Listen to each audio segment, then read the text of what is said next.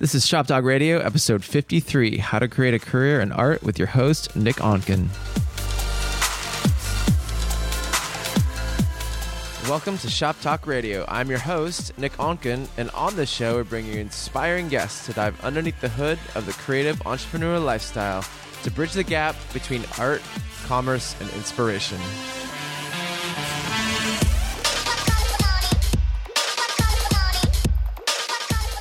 What is up, everyone? Welcome to another episode of How to Create a Career in Art. This is episode 8, the importance of finding a mentor, and I've got 5 tips for you here. But first, I just got back from LA, was out shooting at my friend's event this weekend with the Dalai Lama, which was an amazing experience and a lot of fun things coming up. So finding a mentor is something that I come across a lot with people, and it's a treacherous and interesting thing these days, but mentors can be everywhere. Different types of people can mentor you, even though what they do is not actually a complete match to what you want to do. You can find business mentors, you can find creative mentors, you can find all kinds of different mentors that will help you in different ways, and you can take the information and use it accordingly. People come into your life for a reason, and we need mentors from our craft to business to every aspect of our life.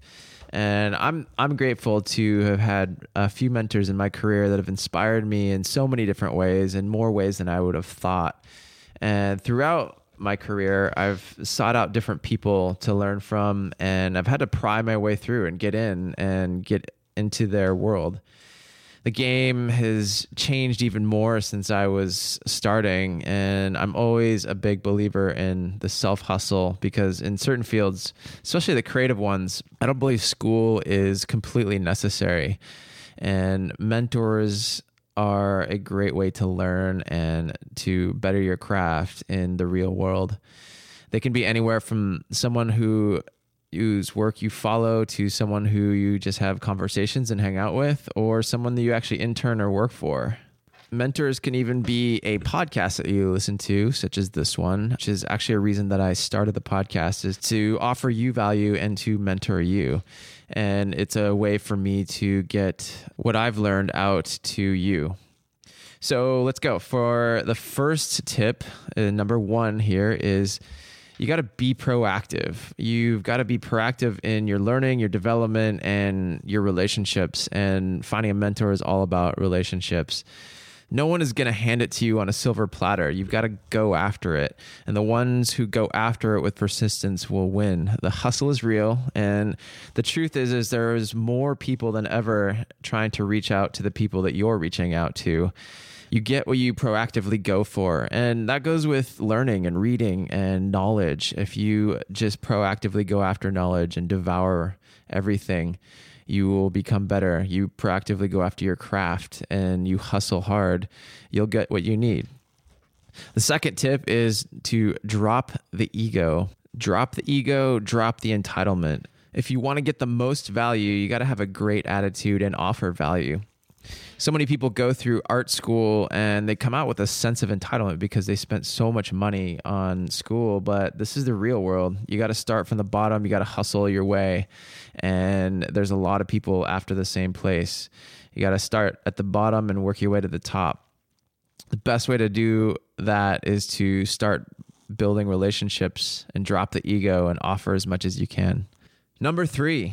Offer value. This one is huge. This is what I'm very big believer in as well. And this is a value-driven economy now, especially since there's so much digital noise out there. There's so much online information and so much access to people, virtual access, and so many people trying to get through.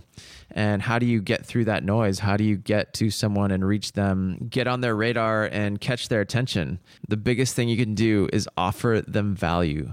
Brain picking just isn't enough anymore. In fact, I've grown to dislike that term because people this day and age just like to take, and the stakes have changed. It's not as flattering as it used to be. to pick someone's brain. At the very least, offer lunch or coffee, but what can you offer more than lunch or coffee? Most of the people you are going to talk to and try to reach out to, their time and knowledge is worth hundreds of dollars an hour. So it costs them more to take an hour for lunch than it actually costs for lunch or coffee. So my suggestion is to offer your help with any projects, maybe a skill you have outside of their craft, whether it's business, organization, social media, press, anything that will get you in the door, because the value has to be higher than those other people that are trying to get at that person as well. Obviously, you want to offer them something of value, that skills that you actually have and that you're actually good at, that they can use. The more value you offer, the more value and access you're going to get from this person. I do that with people that I come in contact with, anybody that comes into my office. The more value that they give, the more I'm inclined to give back. And it's just a bigger and more synergist relationship. Organic reciprocity is what I like to call that.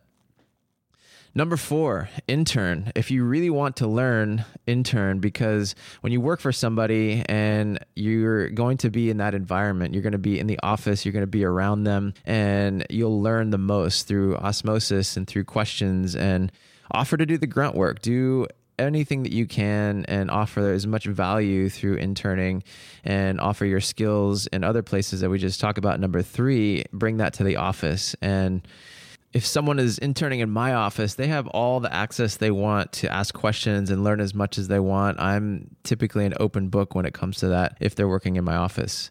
The harder you work and the better the attitude that you have and the more value that you bring, the more you're going to get, as we just talked about. My last 3 interns hustled hard and did a great job, and I actually ended up hiring them after the internship. You never know where it will go with timing and such, but if you work hard, bring value and personality, the possibilities are huge. That goes with every aspect of your life and career. What you bring to the table is what you're going to get in return.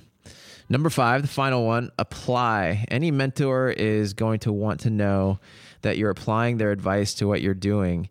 Report back to them, tell them how much you've appreciated their advice and how much you've applied to their teaching to what you're doing and how much of a difference it's made. It's a for sure way to know that they will give you even more advice down the road. There's nothing worse than somebody who doesn't do anything with the advice that they've been given. Mentors love to know, and we all love to know, that people are appreciating us and taking the advice to heart. So those are my 5 tips. And if you like this episode, you're inspired, we'd love it if you could leave us a great review over on iTunes. We'd love to see where you're being inspired by this podcast. So tag us on Instagram at Nick Onken, hashtag Shop Talk Radio, where you're being inspired. Share it with your friends. And we'd love also to hear what pieces stuck out to you, what pieces of advice and what you're learning and what you're taking away from this, because it means a lot to me to hear that it is being of value to you. So with that, we'll see you next time.